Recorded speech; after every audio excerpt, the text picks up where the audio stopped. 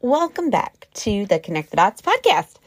Can you believe we are 3/4 of the way to completing 100 podcasts in a row? This is amazing. I am really, really excited about it. I'm really proud of myself.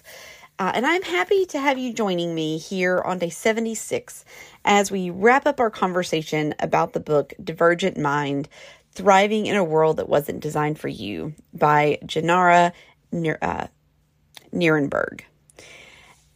Before we go into that piece, though, I do want to take a moment and acknowledge the loss of one of today's most iconic drummers. It was announced late last night that Taylor Hawkins had passed away. He was the drummer for the Foo Fighters, and prior to that, he had been with Alanis Morissette, and he's played with so many other people. Every interview I've ever seen with him, every picture I've ever seen, he seemed so full of life and like he never met a stranger. And I know that he will be missed by all that knew him personally and those that knew him through his music. And I just want to say, may he rest in peace. And let's just remember to hug our loved ones, tell them that we love them, and cherish the times that we have with them. All right, let's get into the book, Divergent Mind. When we left off on day 73, we were coming to the end of the introduction. And one of my favorite quotes toward the end of the section is when she says, "We are all different flavors of human. There is no one correct, right, or standard way to be." And I love that thought. It's like, you think about it like when you go to get ice cream and they have all of these different flavors, right? And there's not one correct flavor, though many people will argue that there is. But just everybody has their preference, right? But what I'm saying is like, it's not just, we're not only offering vanilla. We're not only offering chocolate chip cookie dough. We're not only offering whatever the mint one is that people love. And I don't like the mint ice cream. Anyways, but there's no one correct, right, or standard way to be, right? They're all ice cream. They're all different flavors. And that's okay, because there's something a little bit for everybody. So I love that thought, right? That we're all different flavors of human. And I've said it before on the episodes that we've done about this book and talking about neurodiversity and neurodivergent, individuals. They're not abnormal. They're just a different normal. Their normal is just different from yours. And that's okay. And it's such a better place to come from if we come from and we look at these things in the way that, like, we're both normal people, but your normal is different than my normal. And I shared with you on day 72, so it would have been part 1, that I am going on this journey myself. A lot of the reading that I've done, with this book, conversations that I've had, videos that I've watched, things that I've researched, a lot of things have just kind of come together for me and kind of pointed to like, hey, maybe you should get tested for ADHD. So when I last left you off, I was talking about this metaphor of how it feels like I've opened up a door and the room is completely dark and I don't know what's there, but I had turned on, I had turned on a little tea light, right? Because I'd turned on a little electric tea light because I had asked my counselor about it. Should I get tested? And she said yes. And so my next step was calling to get an appointment, and I had worked with a group that my insurance gives to help me find a doctor. And so I found a doctor. I'm not scheduled for anything until later this year. But so I'm going to continue to try to find a doctor where I can get in sooner. But, I'm just starting to kind of maybe light a candle, a little night light, little by little, I'm finding, I'm lighting up this dark room, where I don't know what's in here. And so if you haven't listened to that episode where I talk about that, again, that's 72, I talk about for me, I'm not scared of what is in this room. I am hopeful for whatever happens to simply learn more about myself and learn how I can be the best version of myself, how I can navigate some of the things that I go through and some of the things that I feel. And that's, so I'm not scared of the end of the journey. It's just that kind of it's the dark room. I don't know what's there. So there's that little bit of well, what do I do? And so what I have done, what I want to continue to do today in this podcast is I want to read a couple of the sections of the book, and give you a little bit of commentary. So these are things that just really stuck out to me. And so I wanted to share them. And so this first one, I don't want a Wikipedia. Thank you, Kindle. I've got these all highlighted on my Kindle, but this first section does still come from the introduction. And then we move into a different chapter. But she says, I wrote this book primarily to empower women who have a deep sense that they are different from the norm, but would have never in a million years think they have ADHD, Asperger's, or some other neurodivergent trait. That's me. How could they? Since research has barely focused on them, that is, on women. This book is for the soon-to-be known as neurodivergent women and their families, friends, colleagues, and all of the other people surrounding them. Being able to finally give a name to an experience is incredibly healing and liberating. Once these women realize who they are, and once the world embraces what makes them unique, perhaps we'll finally be able to utilize their strengths. Because it's not just about alleviating suffering, but the opportunity to improve our society as a whole. And I really related to that first sentence there where she talks about, she wrote this book to empower women who feel like they're different from the norm, that we've never thought they had ADHD or another neurodivergent trait. 100%. It hasn't been something that's really ever crossed my mind until recently.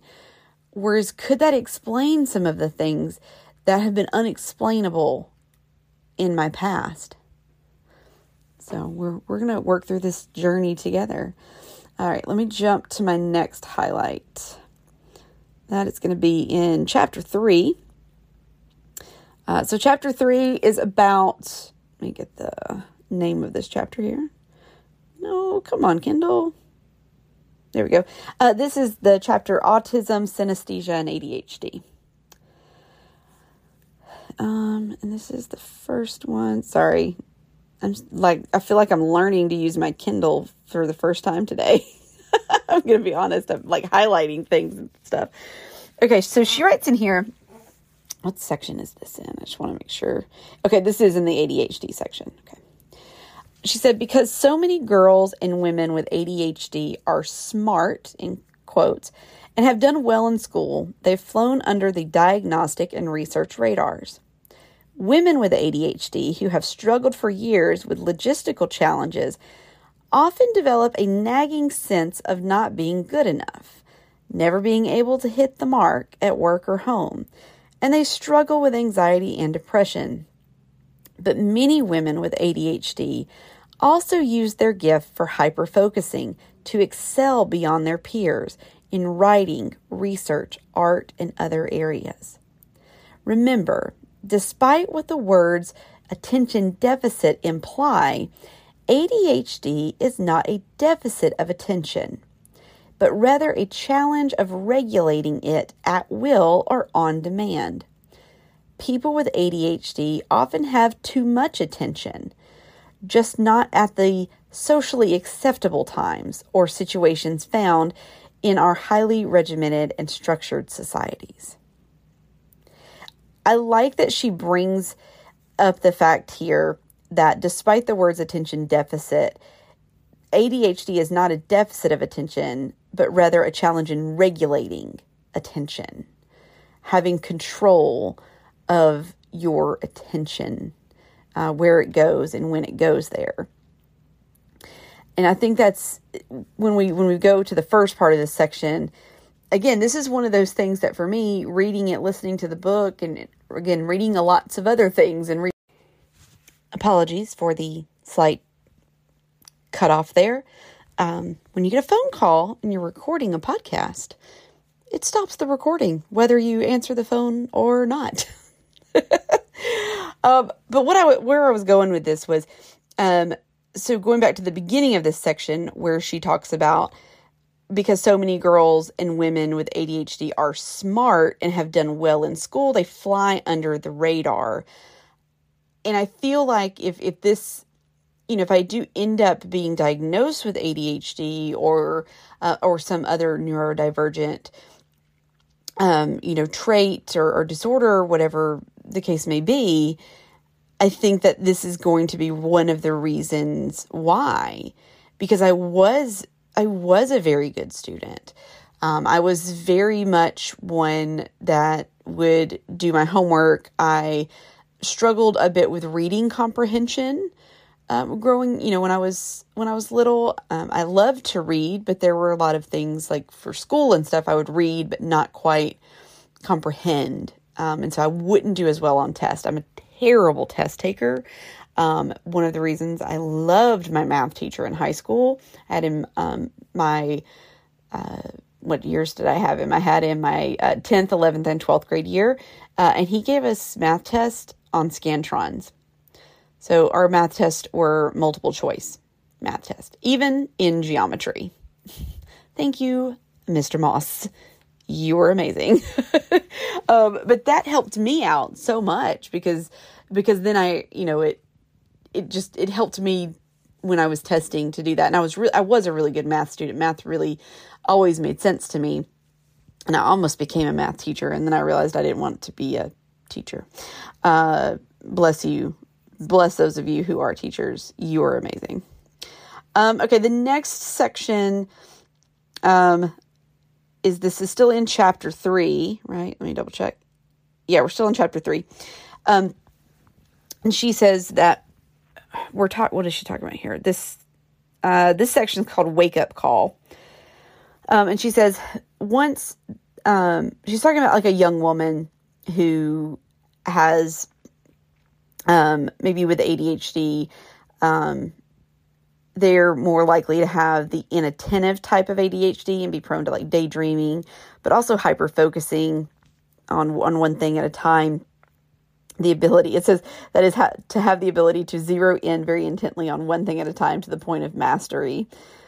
With her ability to focus on books, assignments, and tests, she will often excel in school. So teachers, parents, doctors will never consider that. But once she enters college or comes up against a significant transition in her life whereby routine structures are taken away and she needs to depend on her executive functioning to navigate the logistical details of daily life that she never had to think about before, her experience changes dramatically. So I think for me, I can't remember which episode I talked about this on, but, I said like it was like something switched when I changed jobs. It was like my last job where I had a primary job and then I ran, 2 other projects or 3 other projects, however many it was, 3, 4, depending on the day, depending on what I was doing, right? But I had so much on my plate. I was so overwhelmed with things that it was like when all of that went away and now I have one job. And there are several parts to this job that I do, but I have like really one thing to focus on. It's like there's this space. There's all of this space in my head. And it's like I don't know what to do with that. right? But I'm still, I'm still a high achiever. I'm still over here getting stuff done, still pushing myself, still doing all of these things. But I think maybe that was part of a trigger for my brain and my body to be like, hey, listen, there is something not right. Something is going on. So whatever that is, as I go through, like I said, as I go through these, tests and working with different doctors, as I figure this out, I'm trying to be mindful of what my body's telling me and make sure that I'm listening to it. So the next little section says that women are often unaware that such pretending and mimicking is even happening. So we're talking about kind of like where they're masking, right? They just make things happen, right? But as they need more mental energy in more and more areas of life, they begin to notice that it's harder and harder to keep up in former social situations or relationships. It becomes clear that there has been a long-standing disconnect between their actual inclinations and the ways in which they have acted out of social obligation. The reason I highlighted this part was because it talks about needing more mental energy in more and more areas of life and noticing that it's harder and harder to keep up in former social situations and relationships. I used to be, like when Jay and I started dating, of course, I was much younger. I was in my mid-20s. So, I feel like I had much more energy then too. But, I was going out to every gig. I was always part of that kind of like scene, right? Like going out to watch him play, hanging out with the friends. And then it's just been like over the last couple of years, some of it was, hey, I've seen your band a bunch, and there's no other of the wives going. And so I don't have anybody to sit with. Some of the places he would play, I didn't really want to be by myself, so that was some of it. But I know that there have also been several times where just I'm exhausted. I'm just mentally exhausted. I can't think about going anywhere. There's something that happens sometimes where it'll be in the evening and maybe he's working on a video or something and I'm watching one of my television shows and he'll go to bed. And I'll be like, I'm just going to watch the rest of this show. Full intentions, mind you. I always have full intentions of after that show ends, I'm going to go to bed because I know that I need to go to bed. I know as an adult that I cannot stay up late and really expect to function at a high level the next day. But yet, I finished that one episode. And instead of going to bed, it's like I can't cut it off. Like I can't shut my mind off. I just watch and I watch and I watch until they're all done or until it's 2 a.m. There have been nights that I haven't gone to bed at all. And I'll end up taking maybe a 2-hour nap from like 7 a.m. to 9 a.m., get up and go to work. And it's weird. I can't explain it when this happens and why it happens, because it's like I don't get tired. My mind doesn't shut off. So these are questions that have just been rolling around in my brain. Like, why do these things happen to me? Like, is this normal? It doesn't feel like it's normal. Is my normal a different normal than others? So yeah, I'm just, the more and more I read, the more and more I research, the more I just really become fascinated with understanding more, whether it's understanding more because I'm one that I end up being diagnosed in this, or it's just I want to understand more so I can understand others, because that's part of being a leader. That's part of one of the things, part of this podcast, right? Connect the Dots in general is just simply like becoming a better leader, right? Figuring out how to connect the dots with your career, connect the dots in your community, and connecting the dots back and forth. And being a leader, whether I end up, again, being diagnosed or not, having a better understanding of how neurodivergent individuals work and the support they need and how I can be there for them is invaluable. And I wish, having worked at a company for 6 years, managing teams of individuals, 4 of those years being in a spot of managing college people that were in college. Now, ages varied, but a majority of them were in their mid, early 20s, mid 20s. Having a better understanding of questions that I could ask and ways that I could support anybody that did have some neurodivergent trait or condition or diagnosis. Man, I just think about how much better of a manager and leader I could have been. And so that's why he's sitting here at the age of 37, almost 38, that I'm still trying to learn. I'm still trying to become a better leader, because there are still more people in my path to lead. And so if I can understand myself better, and then understand how I can relate and support to others better, then that helps me be a better leader. It helps me help other people in a better way.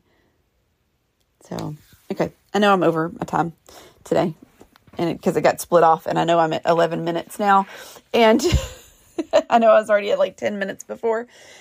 So that's going to wrap it up for the book, unless I go back in and read some more of the book. Because as I was going through today, highlighting stuff, I was just like, I found myself just reading the book again, like just going in and like going, ooh, really? That's fascinating. just reading all the words again. But we'll be back tomorrow. Tomorrow, day 77.